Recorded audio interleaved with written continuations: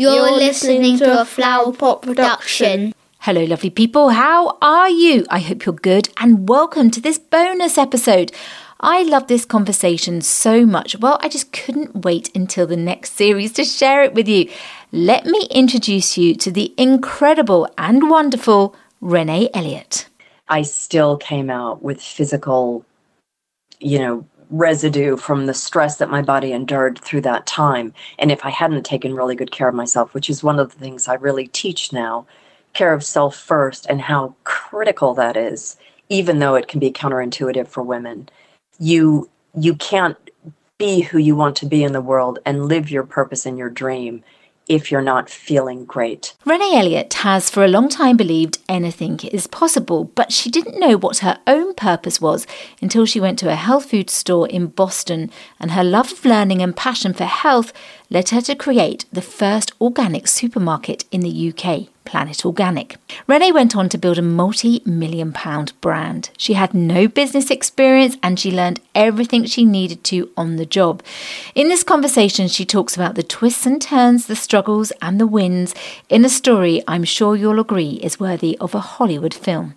And if that isn't enough, Renée is now helping others to create their happiest lives too, passing on everything she'd wished she'd known when she was starting out. Her second business, Beluga Bean, is a business and life skills academy, and this is how I met Renée, as she's been helping me with my flower pot work, with my books and this podcast. Renée believes we all have everything we need within us, and when we can truly start being ourselves and letting go of our fears, this is where the magic begins. She tells us how we can find self-belief, work out what our own passion is, and she tells us why she's holding her first ever retreat, bringing women together.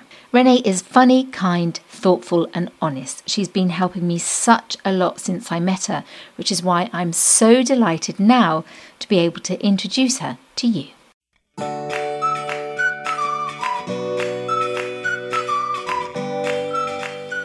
Hello and welcome to The Next Chapter by Ellie Barker. The idea behind this podcast is that as I start my next chapter from journalist to author, I speak with some incredible people who've already started their next chapters in the hope it might help you with your next chapter, or at the very least, you'll just enjoy the conversation.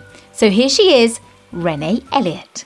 Renée Elliott, I can't quite believe I'm saying this because I plucked up the courage to ask you a bit sooner than I'd planned, but just welcome to The Next Chapter by Ellie Barker. I am just delighted to have you with me.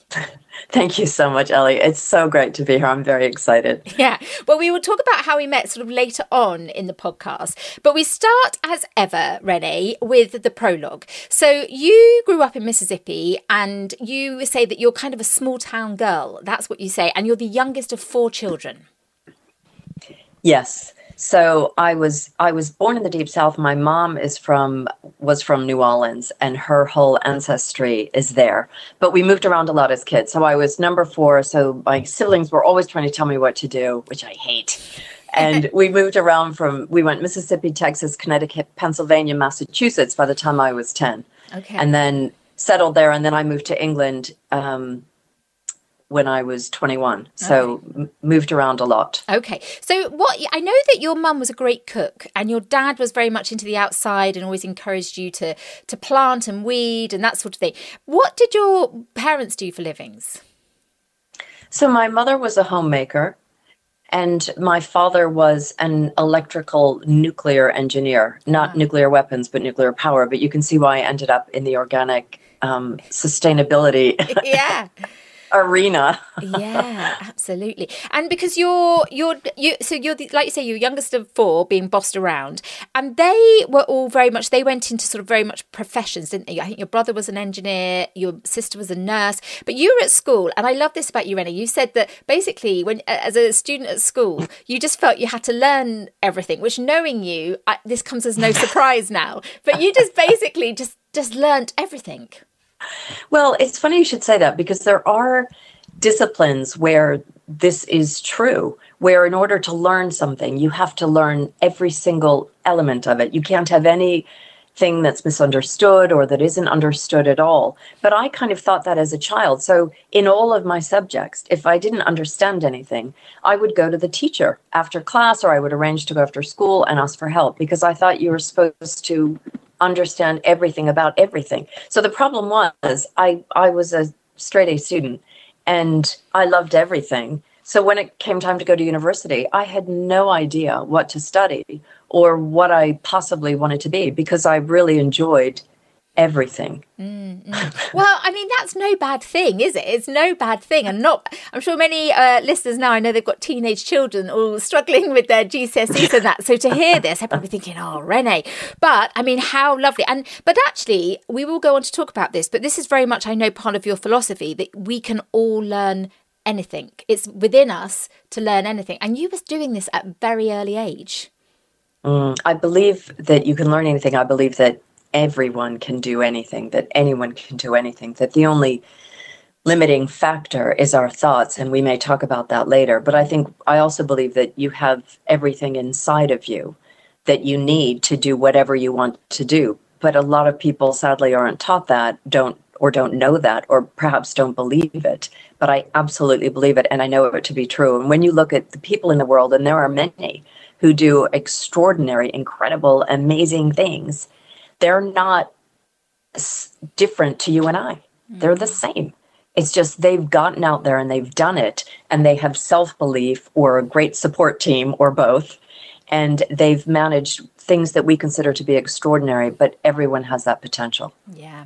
I mean, it's just so liberating and fascinating, which we will go on to talk about. But going back to you, Renée, so you went off to, the equivalent of our university, and you did English, but you did that was your major, and then there was a minor of Spanish, but then you were also interested in health as well, which was a turning point. That started at the beginning because, my mom was an incredible cook. She wasn't really interested in health. She was interested in flavor, but it was home cooked food. So there was this, very healthy upbringing. My dad, as you referenced, he made us kids help and do most of the work for about a 30-foot square vegetable garden, which we had to plant and weed and prune and learn about. And then I had one sister who was a microbiologist and another who was studying to be a nurse. And so there was talk around the table of not so much illness, but kind of disease and accidents and medicine and that whole arena. So that was kind of always there. But I had this interest in health. So I did in America, you can do a minor, which is a smaller concentration of subjects, of credits in a subject. So I did a minor in health. And that was quite pivotal for the work I've done later in my life. Yeah, because that's where when you think, Renée, I'm not saying it was that long ago, but it was at a time where, I know. It was that long ago. It was not that long ago. But at the time, and I would imagine, it was certainly the same here in the UK. I grew up as a child of the 70s, and actually my mum was very, very health conscious. But I remember that she was a little bit different. There was still very much frozen foods. There was a lot of that going on, and she always cooked everything from scratch.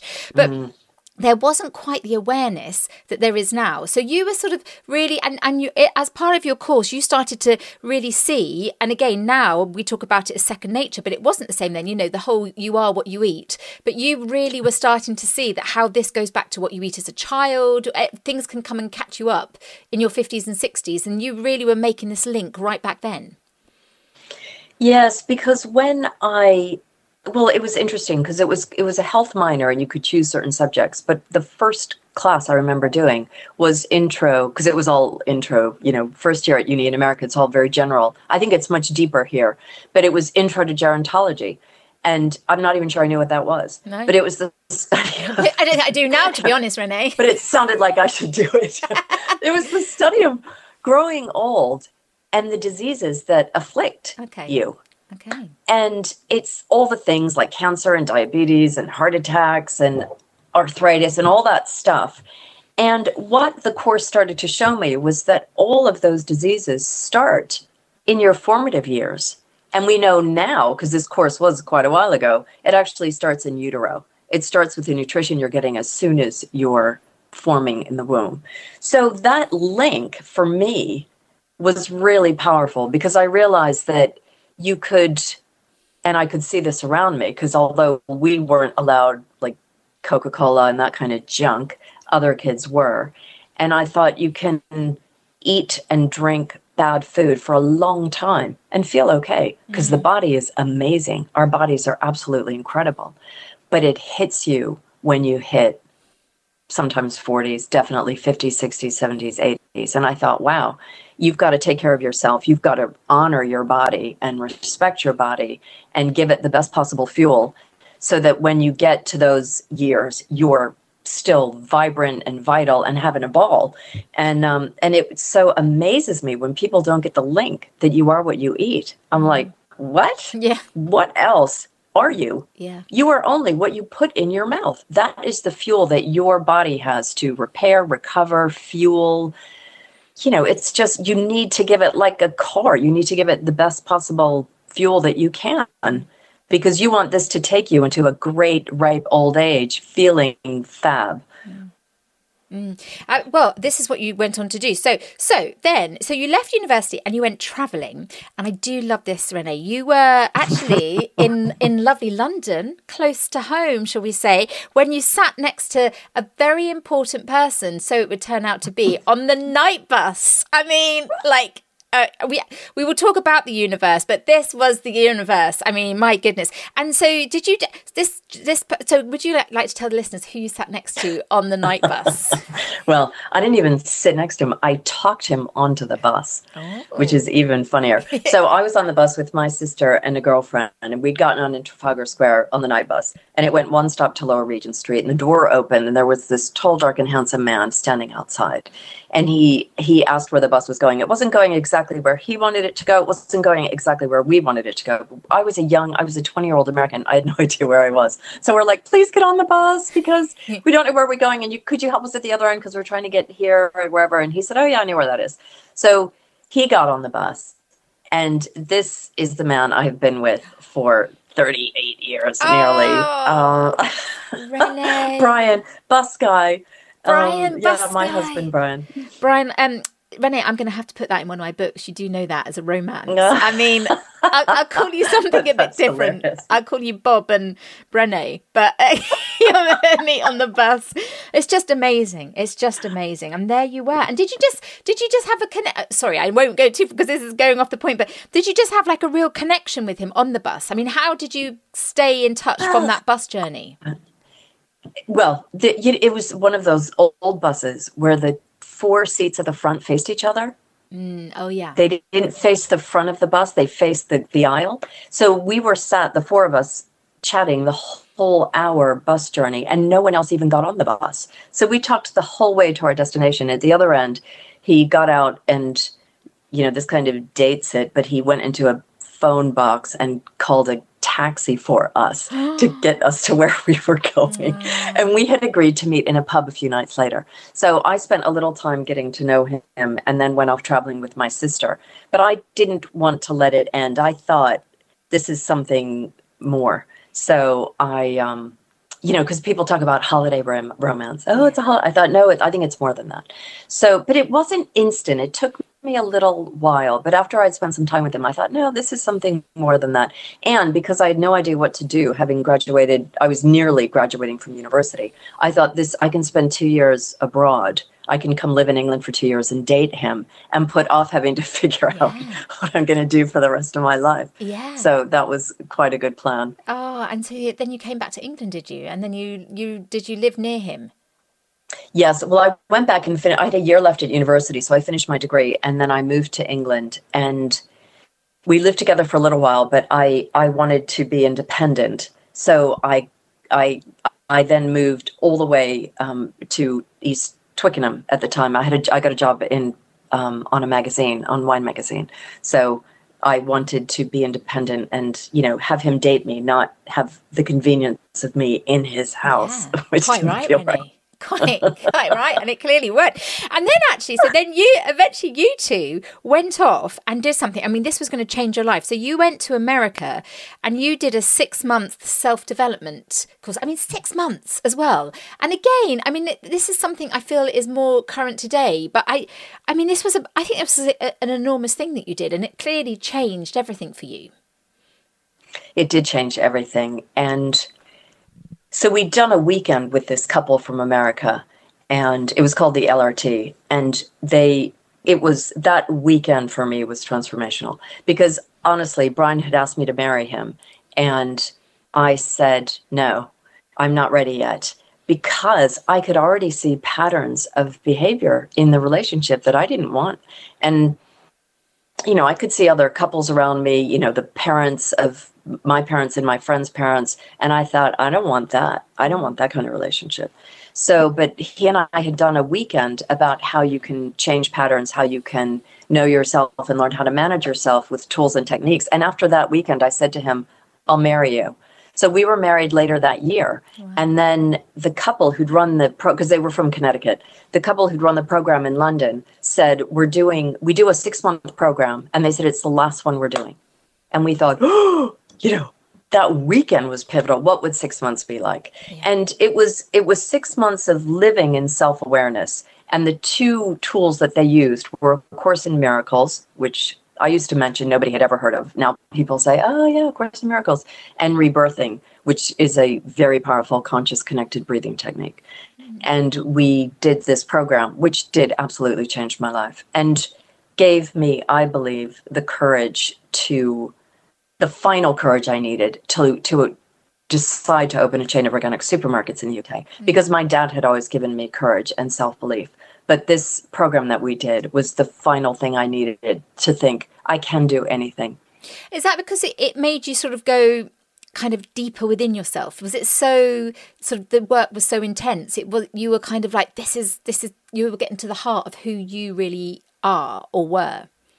That's part of it. And it was looking at every area of your life. So it was examining your relationship with everything in your life, you know, with money, with God, with sex, with your parents, with success, with your physicality, everything. It was looking at everything and cleaning those up and learning about wrong thinking, about wrong decisions that we make, where they come from, how to manage those day to day so they don't rule rule your thinking. And it was very freeing, you know, and it wasn't about you're doing this all to yourself, you have to beat yourself up. It was you're doing this all to yourself, which means you can free yourself from all of this, which is it's completely empowering. I felt free and able in my magnitude is how they used to talk about it. They'd say, if you're not in your magnitude, you're in your littleness, you know, you're being a small person and you're holding yourself back. And this made me feel, and not in an egotistical way, but it made me feel I could dream a dream and bring that to reality. Well, like you say, it gives you freedom, doesn't it? It gives you absolute freedom. And we'll go on freedom again. From mind. Yeah, we'll go on to talk about this. But this is something, I mean, obviously anyone listening can hear why I do work with you, Renée, because it's just, it's just incredible. But it is a freedom that we can all find. We might say now, but we've got children and we've this and this and this. But you strongly believe anyone at any time can find this, which we will come on to do. So you were out, I think were you in America or was it in the UK where you saw your first organic supermarket kind of place where it had therapy rooms and you thought, hang on, this is what I can do. And then your sister said to you about a place in Boston called Bread and Circus, I believe, to say like, come here. So this is how it all began, wasn't it? Yeah, so it was while we were on the 6-month program. So Brian and I were staying on this tiny island in Connecticut. It was beautiful. And we were told by the trainer to take the time off because we'd been working so hard. And we had left our jobs to go out there. And most people were working and doing the program. He said, you too, take it off. So we were just having a great time. And part of my thing was cooking and shopping. And I saw this amazing store, health food store, with a cafe, kitchens, tables and chairs, treatment rooms. I'd never seen anything like it in England. And what I knew at that point was I knew that I didn't want to be told what to do, which came from, I think, my siblings and my first job in the UK. So I thought I want my own company. And I knew that I had to love it and because I'm a passionate person. And if I didn't love it, I would, I'd shrivel up and die.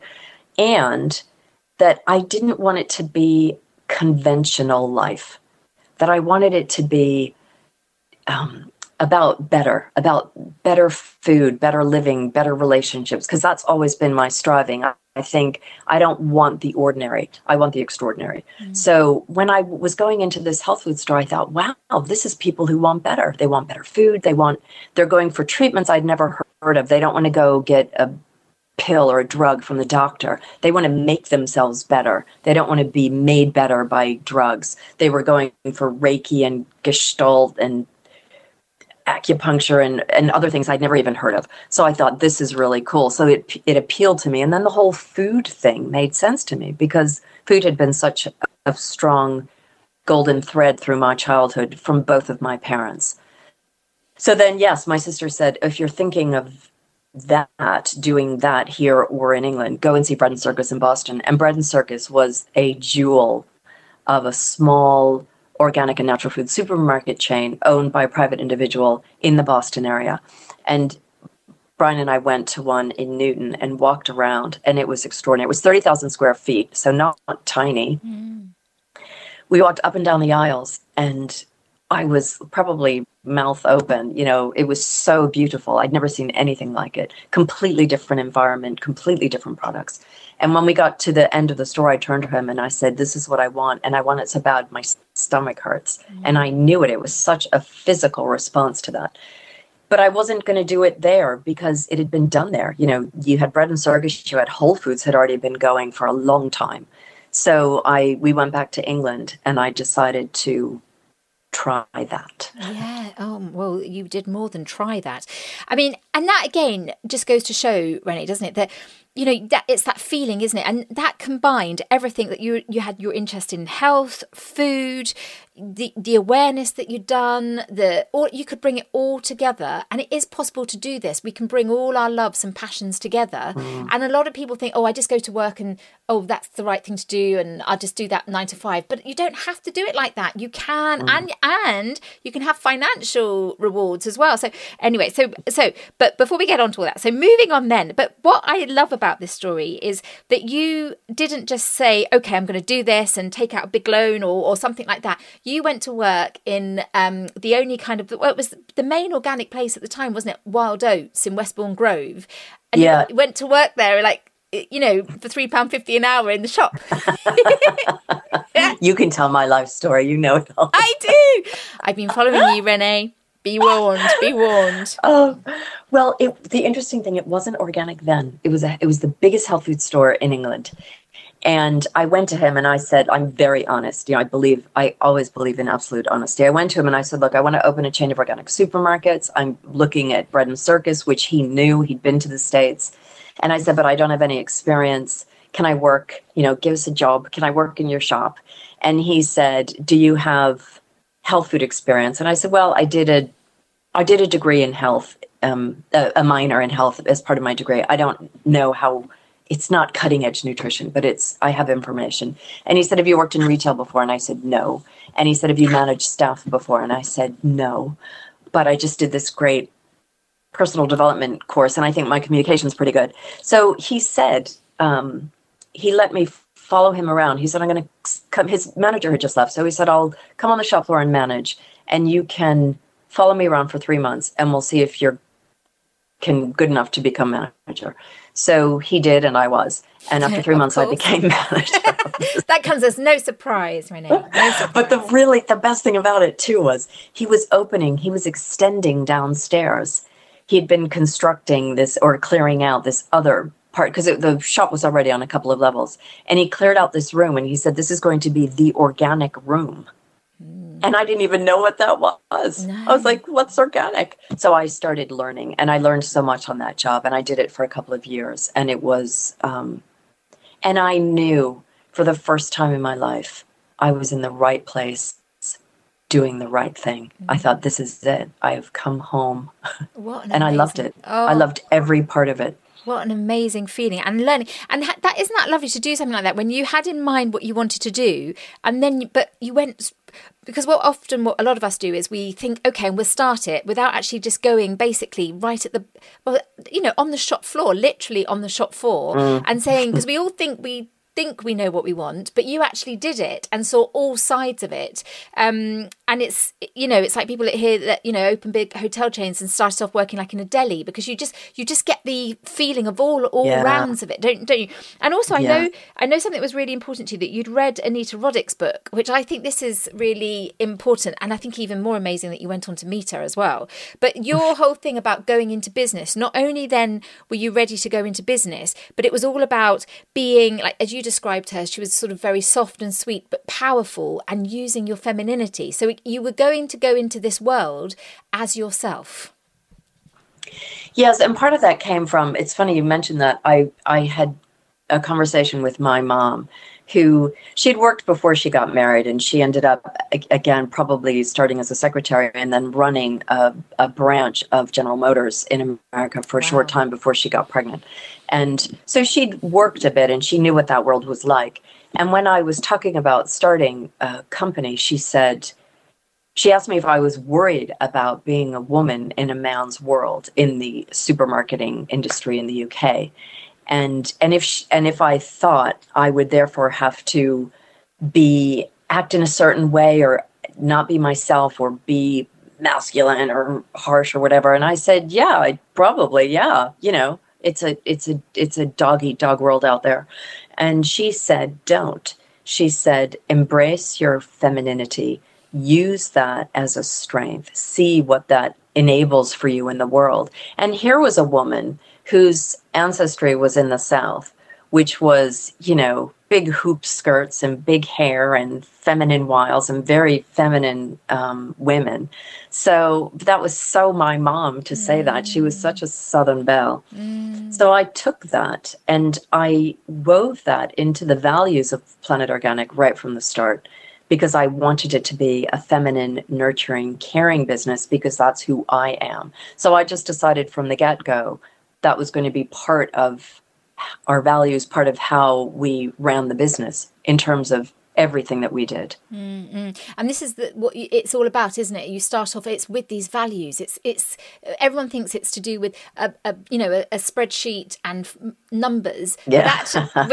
which I've learned it isn't, because due to a very good business coach. But it is these values right at the root, and then that from everything else, it grows from there. And so I think you turned 30 and you're like, this is it. I'm ready to go now. Now, you did it with a partner. Did you, from the beginning, do it with a partner? Or did you, how did that all come about?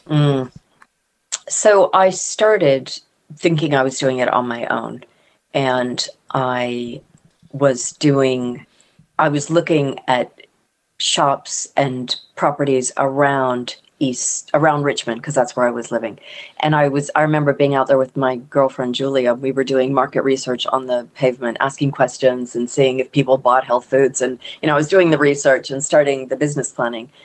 So I was planning on doing it on my own. But then when I was working at Wild Oats, a kid came in and said, young guy, and asked to see the owner. And I said, he's not here, I'll take your details. And the guy said, I want to start a chain of organic supermarkets, and I want to know if he wants to do it with me.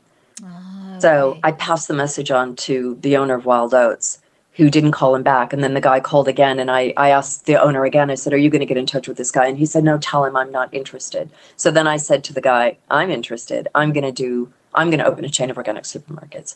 So we met and talked, and that's how that story began. And so you then, who came up with the idea, Planet Organic? The name, yeah.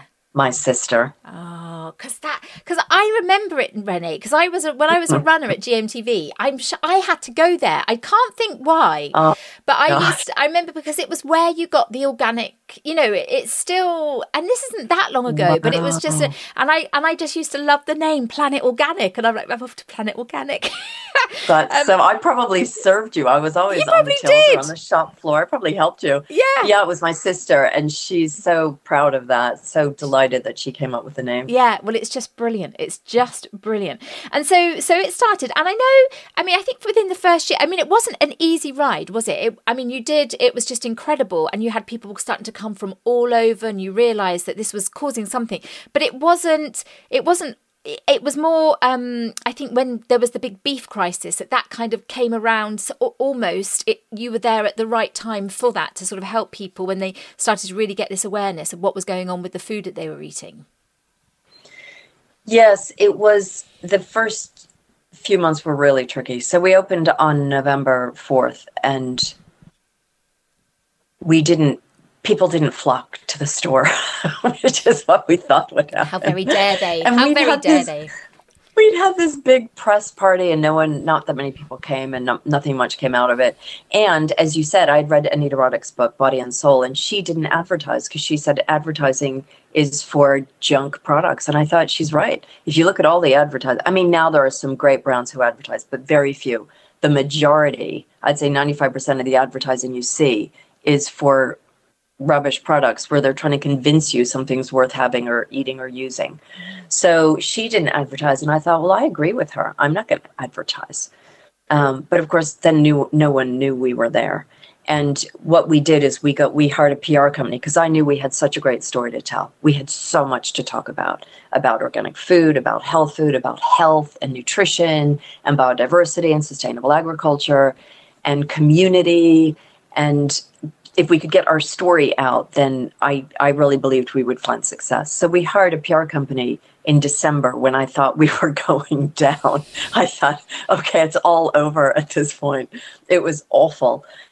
And the PR company started in January. And then in February, it was the first big BSA scare. And it was what we needed. It was a food scare that woke people up about to be conscious and to think about what they were eating and to not trust that people were looking after their best interests. And I'm a trusting person, but it was when I was 19 doing this degree that I realized the food manufacturers, the farmers, the government, they're not looking after your health. You have to look after your health, and you have to do your own research to look after your health. And that is a huge message because often people read rubbish in the papers or listen to it on the radio and they take it as read, or on TikTok or wherever.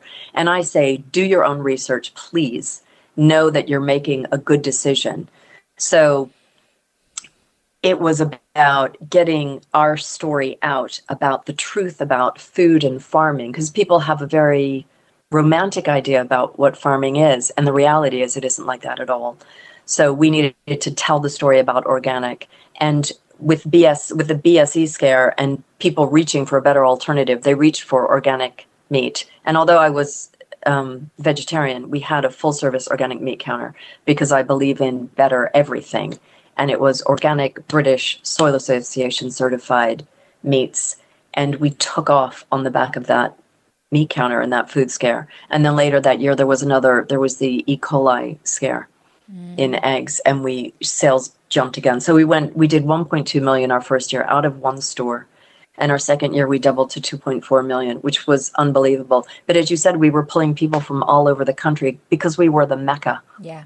Yeah. And lots of people used to say to you, didn't they, but, when you were starting out, well, don't do this because the giant supermarkets will overtake you and all this kind of, which you didn't listen to, quite rightly. But I mean, you were very brave to do that. And then look, it showed, you're at the beginning of something which today is still, it's still a massive fight for people. And you were there at the very beginning.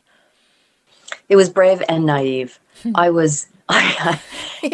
don't know what you don't know. Yeah. And if I'd known what I know now, I may have never done that. It's the same thing about having children, though. You think, oh my God, no one told me this.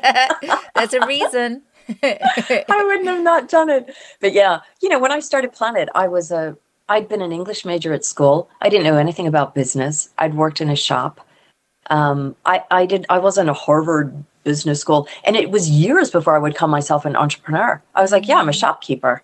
And people would say, you're an entrepreneur. And I was like, what? Shut up. I am not.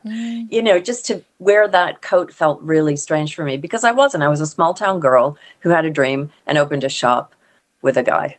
Yeah, you did. And so staying with that now, and I'm sorry to talk about it because it isn't very nice, but then you did have a real problem. And I just do want to talk about it because knowing what you overcame makes it even more special. But so he basically one day said he wanted you out of the business, and then so began this ginormous David and Goliath battle. And this was your idea that you'd had for so long. Well, yes, and everyone loves to ask about this. It's okay. Sorry, Renée. So, sorry, I am a journalist at heart. It would make it would make a great film. Yeah, I'll tell you that. It will. So he had the same idea. It was his idea too. He had it from the West Coast of America. I had it from the East Coast. But when he came to me and said, "I don't want to work with you anymore. I want the company for myself. You can go." I, again, was so naive. I was like, "What? But it's my baby. You know, if you're not happy, you go," which was so naive. And then he said, "If you don't go, I'll sue you. I'll take you to court." I said, "On what grounds?" And then began this horrific journey of, I mean, just the worst thing I've ever been through. 14 months of litigation. And then a 10-day trial in the high courts. And those 14 months were horrible because I was in fear. You know, there were 3 male directors. And although we didn't tell anyone in the company what was going on, he told the other guys. And they tried to intimidate me out of the business. And my partner stopped talking to me. And we shared this very small, about the size of this little office I have here, office for those 14 months. And he refused to talk to me. And I am a believer in communication. I think you can work things out. As long as you tell the truth quickly and you're willing to take responsibility and navigate through things. But he refused to speak to me and he went to the lawyers. So we went down this horrible path.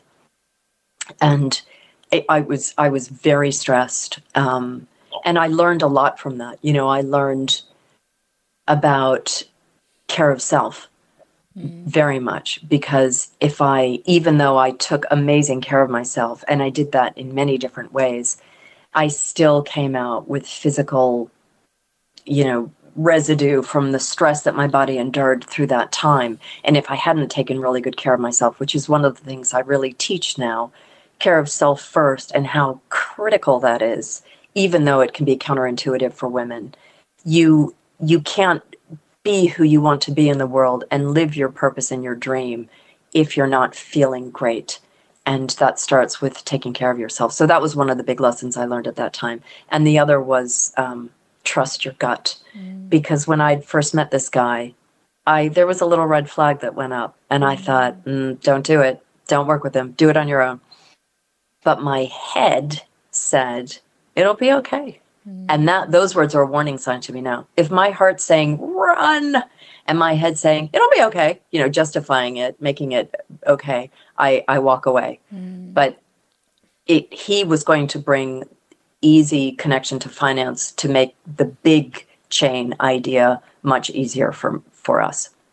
And that was appealing to me. So I thought, no, it'll be okay. So those were the 2 things I learned. But what happened in the end is we went to trial. I won. He lost. And the judge ruled in my favor. 3 things had to happen, which was amazing. And then I had said to my husband, please come work with me. Bus guy, Brian.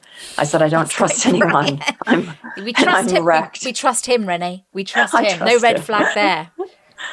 So we worked together. We ran Planet together for 10 years after that. Yeah. I mean, again, I'm so sorry. I just felt you just for listeners knowing the full story, because also what you go on to do and the fact that you have been through these times.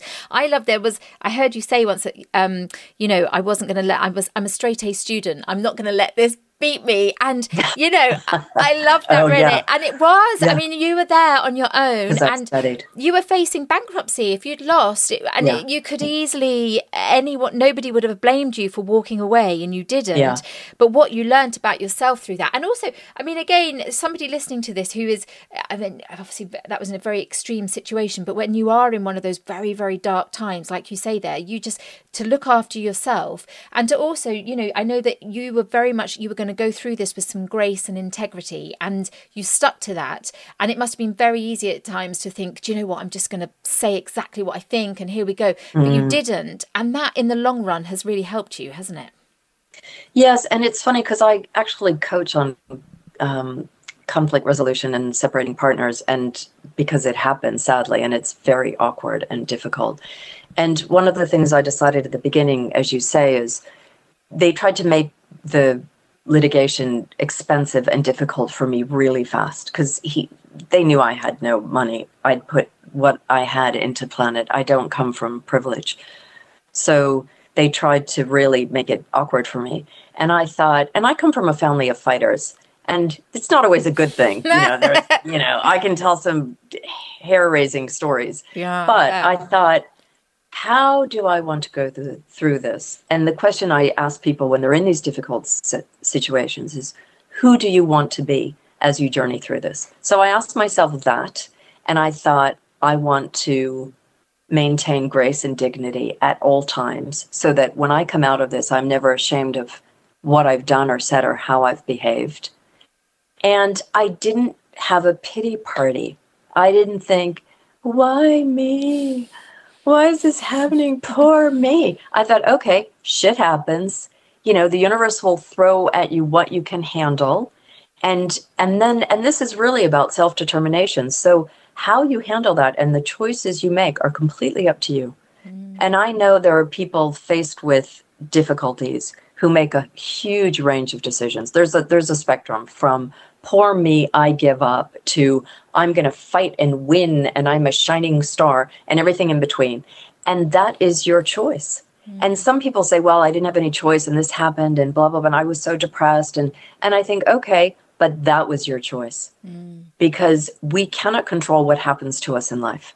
We'd like to, maybe some things we can, but a lot that happens we can't control. And where your power lies, or your agency, is how you respond. That's where your power is. It's not stopping bad things from happening. It's how you respond to them, how you work through them, how you carry yourself through them, how you take care of yourself as you go through them. And I was very aware of that, and I very deliberately took care of myself, surrounded myself with a really great support team, and studied. So that's where the straight A student came in. I thought, this trial is going to turn on the evidence, and I'm a great student. And I read, and I've said this before, and I'll say it again, because this was my preparation. I read the Bhagavad Gita, and I read Sun Tzu's Art of War. And the message I took from that, because people say, oh, there are many messages in there, was know your enemy. And I knew him because I cared about him, and I like people and I understand people, and I used that and studied and prepared my documents, and the trial turned on the documents. It turned on the evidence. Oh, Renée, it does have to be a film. It's going to be a mission to get this into a film. High drama and some very funny moments in court as well. Yeah, I'll write the book, and then we'll get it into the film. But so I mean, it's just incredible. And then before we move on to what you did, I just want to ask, going back to what you said earlier when you said about not advertising, how does somebody then? How would you say I know it's a big question, but how do you get to know about someone's product without advertising in about 30 seconds, Renée? It's hard to say. And it's funnier than you think, because this was in 1995. There was no internet. No. There was no social media. So people, when I say that, my kids say, there was no internet when you open, it was like Little House on the Prairie, the olden days. And I say, well, no. But we did. It's so funny. But no Instagram. I just had a mobile phone. I mean, it was just such a different time. So it was about then, I mean, now it's a completely different world, but then it was about editorial, and it was about magazines and newspapers, and that, now it may not be, you may not want to be on social. I know a lot of women who don't want to play that game, but then it's about how you creatively find other solutions. But it isn't the only way. And I never want to do what everyone else is doing. Look, I want to find a different way.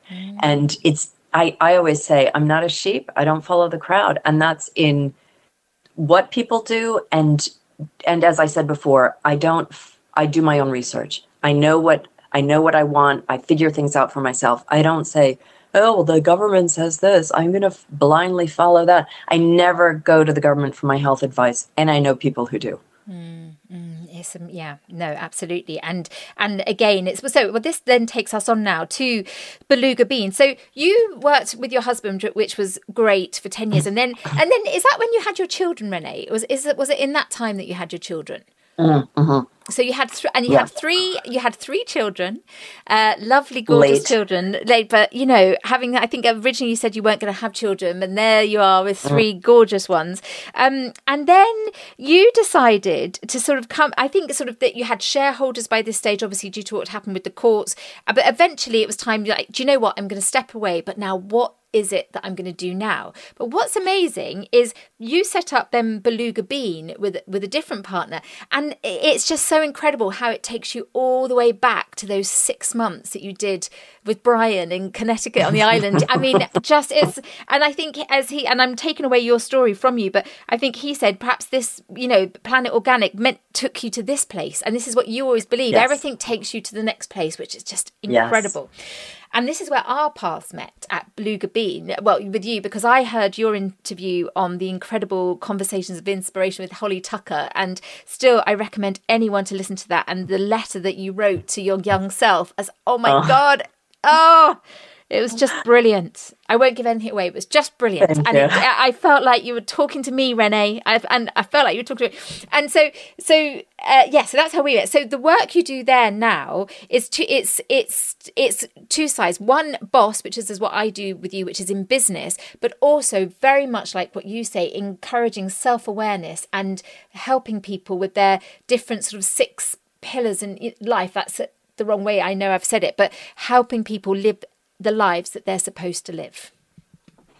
Yes. So it's so interesting because what I've realized is, I love business and I love self-awareness, and the two together go really well. So as you said, I teach a business planning course. Do you want me to talk about that a little bit? Yes, please. Okay. So I teach a business planning course, which you're doing. With my husband, Boss. But then we kind of sacked him, didn't we, Renée? Yeah, we got rid of him. We love him, but we love him. It was a girl thing. Yeah, absolutely. And he wasn't so much into our spirit. I'll say no more.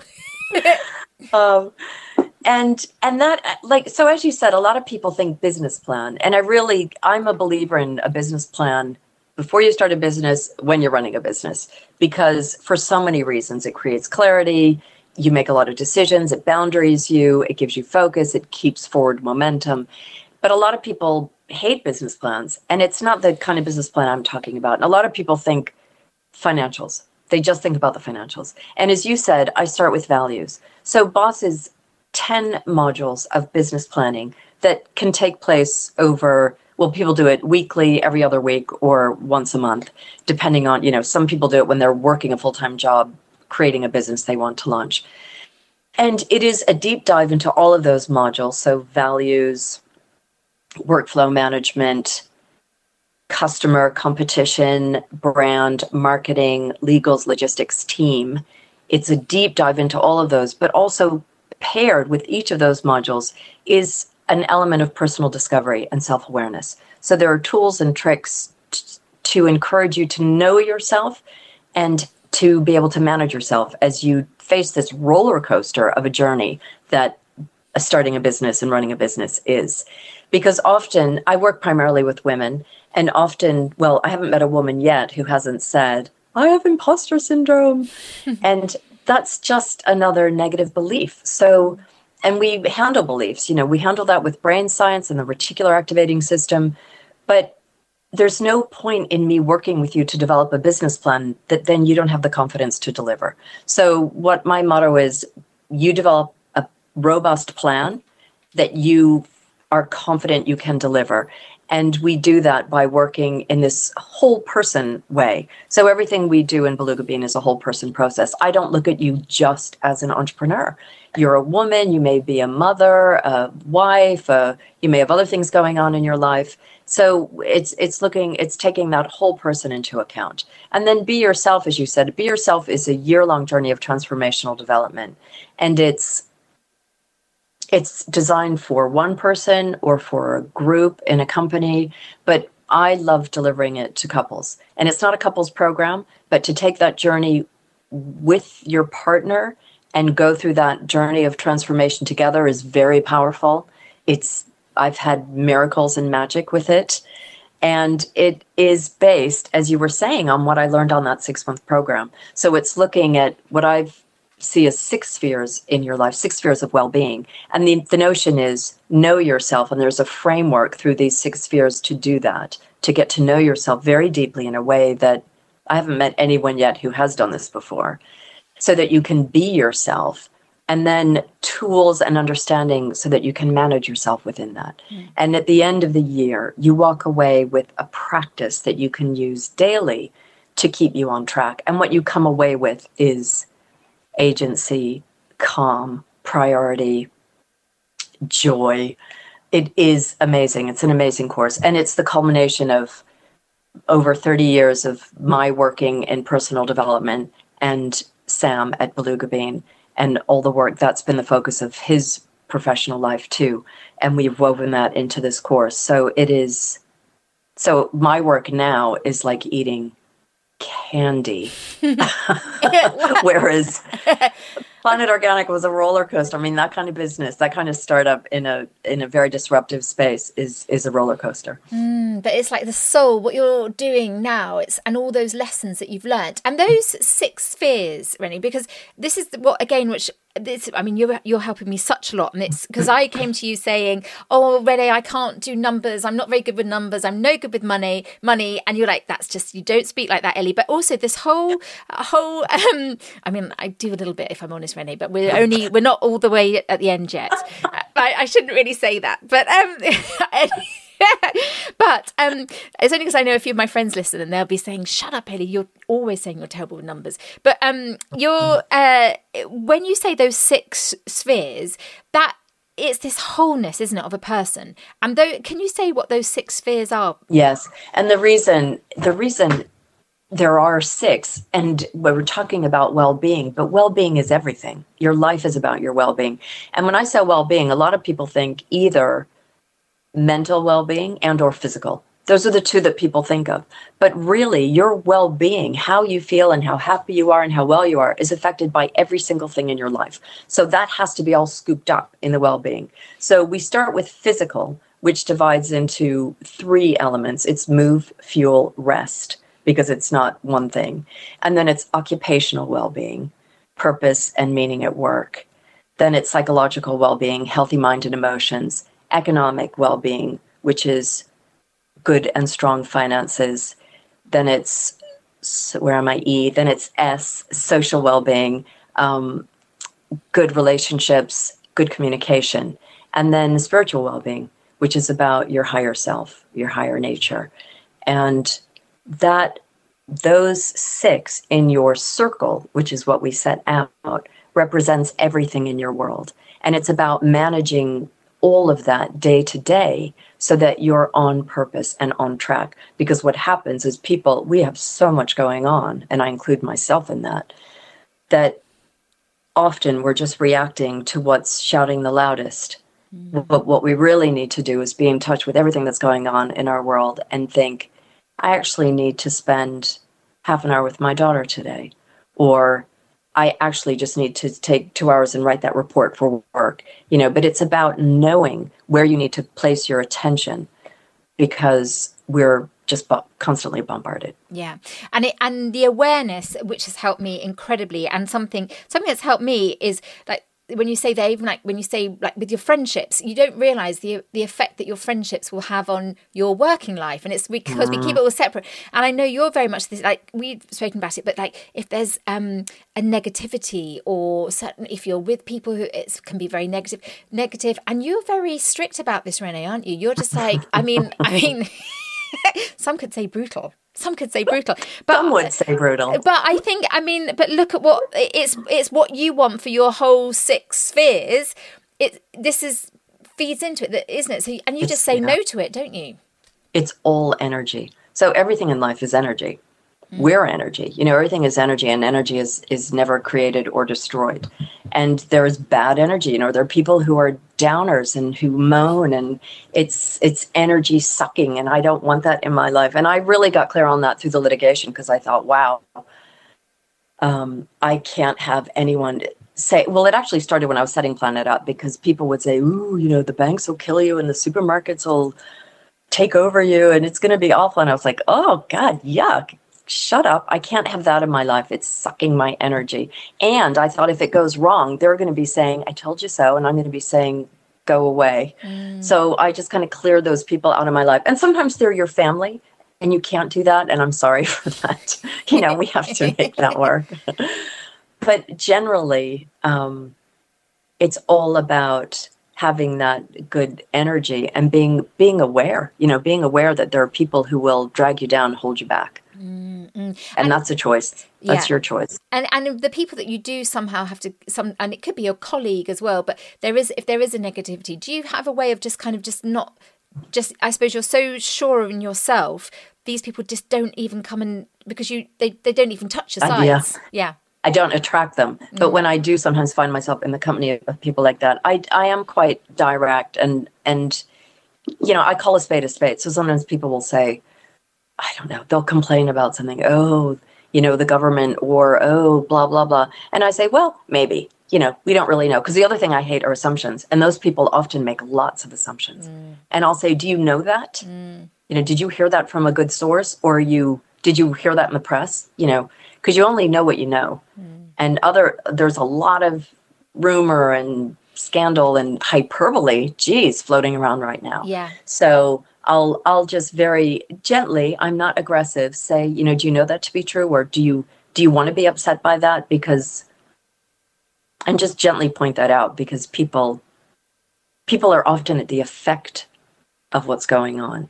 And a lot of what I teach is about awareness so that you can make a different choice about being at the effect of something. Yeah. Sometimes we're at the effect of ourselves. Yeah. Well, and also sometimes it's just a bigger way of having a moan, isn't it? And like you say, we don't. It's negative energy, and we don't. It's negative energy. It doesn't change anything. And I've had friends. I had a friend who was such a complainer, and I said, look, it's just exhausting, and you could complain all day, every day about something different, because the world is a complicated and tricky place.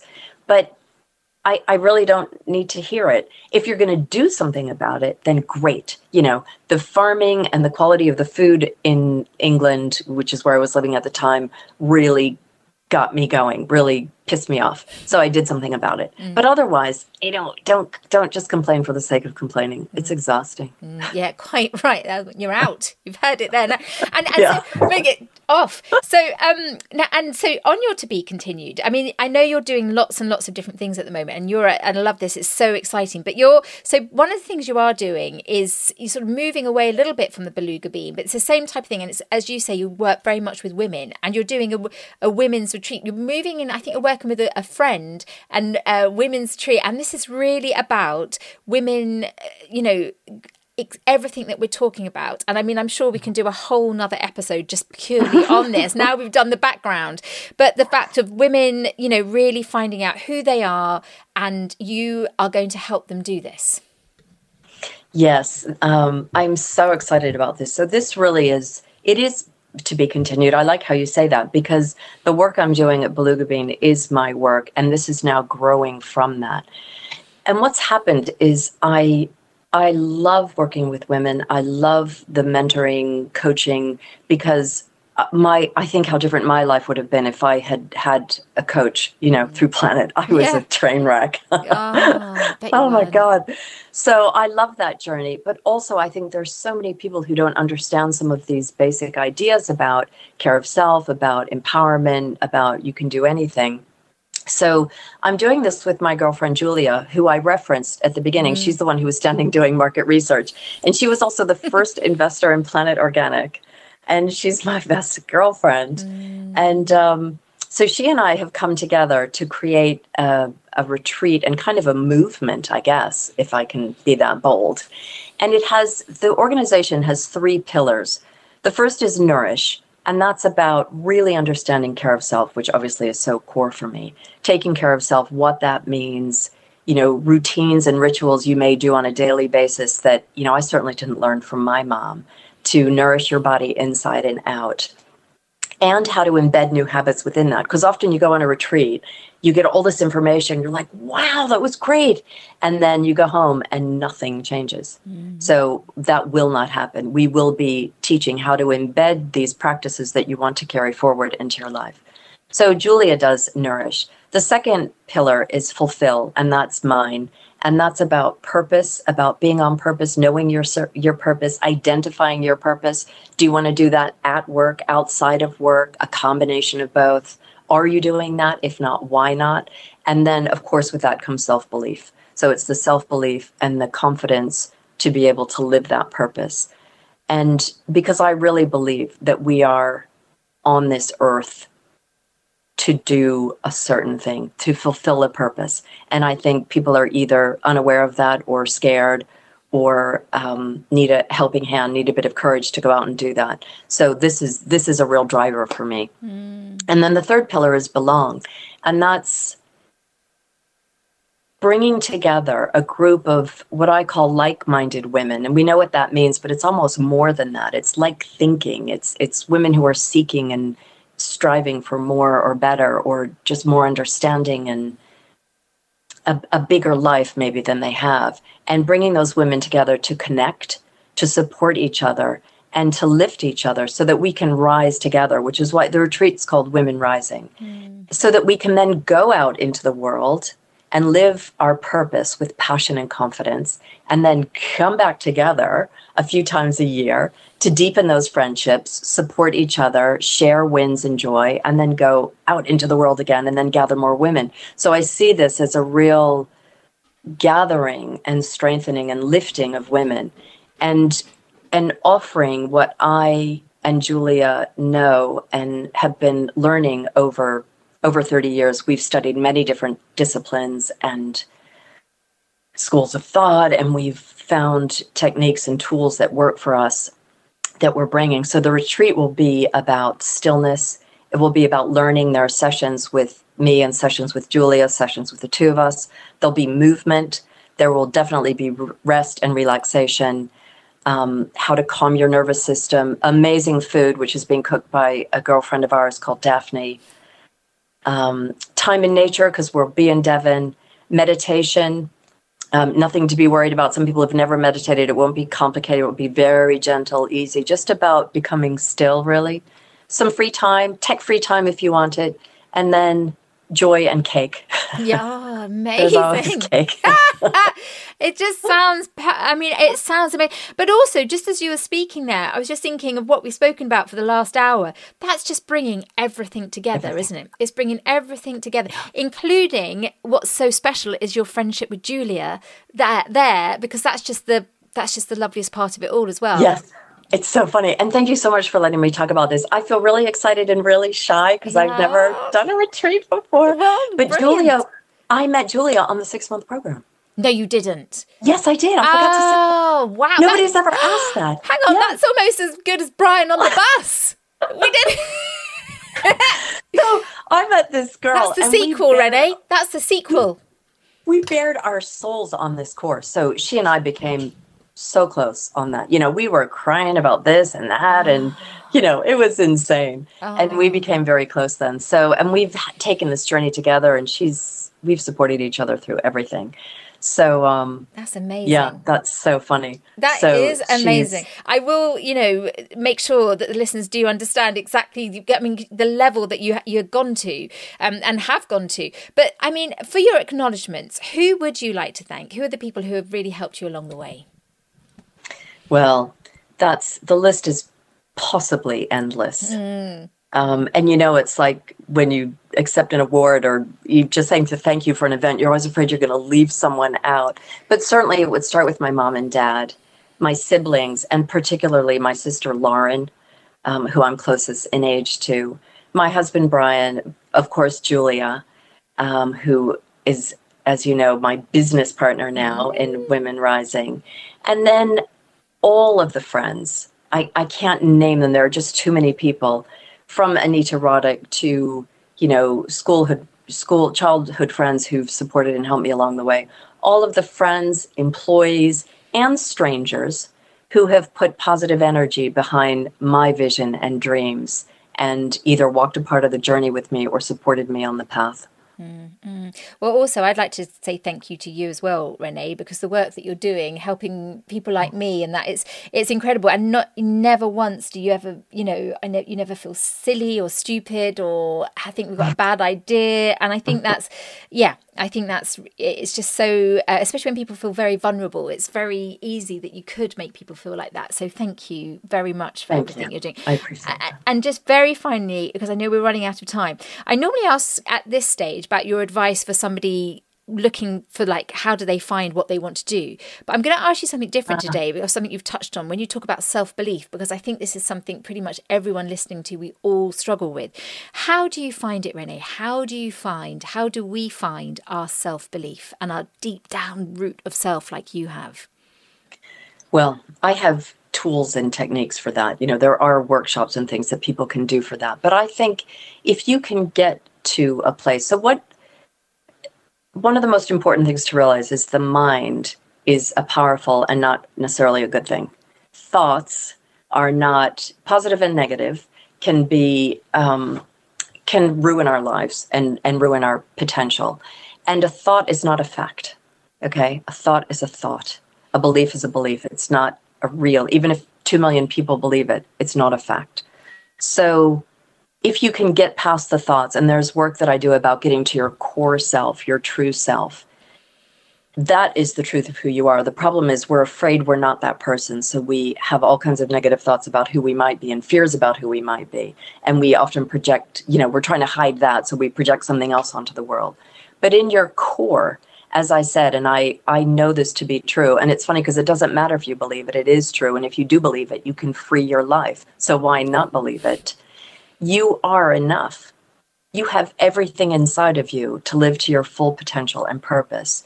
And as I said earlier, you're here for a reason. Your being here on this earth, in this amazing body that you should take care of, is not an accident. You have come with a gift for the world. And I say, so get out there and give it to the world. Yeah, I need it. And just very finally, so if somebody then wants to know what that purpose is, where do they begin, Renée? Where do they begin? Well, it's funny, Ellie, I get asked that so many times. I have a lot of women who come to me and say, I know I don't want to do what I'm doing now. Mm-hmm. I don't know if I want to start my own business. And that isn't right for everyone. I don't say go start a business. But they say, I just don't even know where to start. And I get all this advice from people. And that always makes me nervous because I think people love telling people what to do. And I never do that. I pull out what's inside of you. So I've actually developed an hour conversation around purpose because I have so many people come to me and say, I don't know what I want to do. Can you help me? So it's about, and you can do this on your own, but often it's nice to do it with the support of someone. But it's about going deeply inside of yourself and asking, what do you want? And sometimes it means going back to when you were a kid. Was there something you wanted to be when you were a child? And some well-meaning person said, oh, you don't want to do that. They work really long hours and you thought, oh, and your dream just went poof. Mm-hmm. Or someone mean said, you're not good enough or you're not smart enough. And it can be going back to that. Sometimes it can be just about being really honest with yourself about what you do want and recognizing that there may be fear around taking that into the world, but that's just fear. And, you can deal with fear. But it's about searching your heart or working with someone to determine what that is. Because I think a lot of people know. And it's funny because I've had people come to me and say, would you do that process with me? And I'm like, yeah, it's only an hour. And they say, what? It's an hour? I've spent 30 years or something. And I think it's because often people don't sit down and think about it and go deeply into themselves, either alone or with someone else, to get to the heart of a problem. And then just all you're doing is problem solving. Mm-hmm. And it's inquiry, it's neutral inquiry for yourself. And I think often we know the answer. Mm-hmm. It's such good advice, Renée. Thank you so much. Thank you so much for giving me your time. And thank you. I would absolutely give you a straight A for this interview, Renée. Yay! You don't have to worry about that. You're so funny. Thank you so much for being such a fabulous guest on The Next Chapter. It was such a pleasure. Thank you so much for inviting me, Ellie. Okay, so there you go. I mean, what did you think? I'm just so pleased I could introduce you to Renée. I just find so much of what she says so liberating, and her lessons really are life-changing. I mean, there's just so much to take from this, and I hope you found it as helpful as I did. I mean, I just always love that. Our thoughts are not fact. I mean, I know it's simple, isn't it? But we all do it, and those fears and those negative thoughts, they just stop us doing so much. But it's time to let them go. Now, if you want to find out more about Renée and her work and her wonderful retreat, well, I put all her contact details in the show notes, and I know she'd love to hear from you. I'll be back very soon with series 9 of the next chapter. But in the meantime, go on, ask yourself, what is it? What is it I really want to do, and why do I want to do this? I think you can do it, and Renée does too. Speak soon.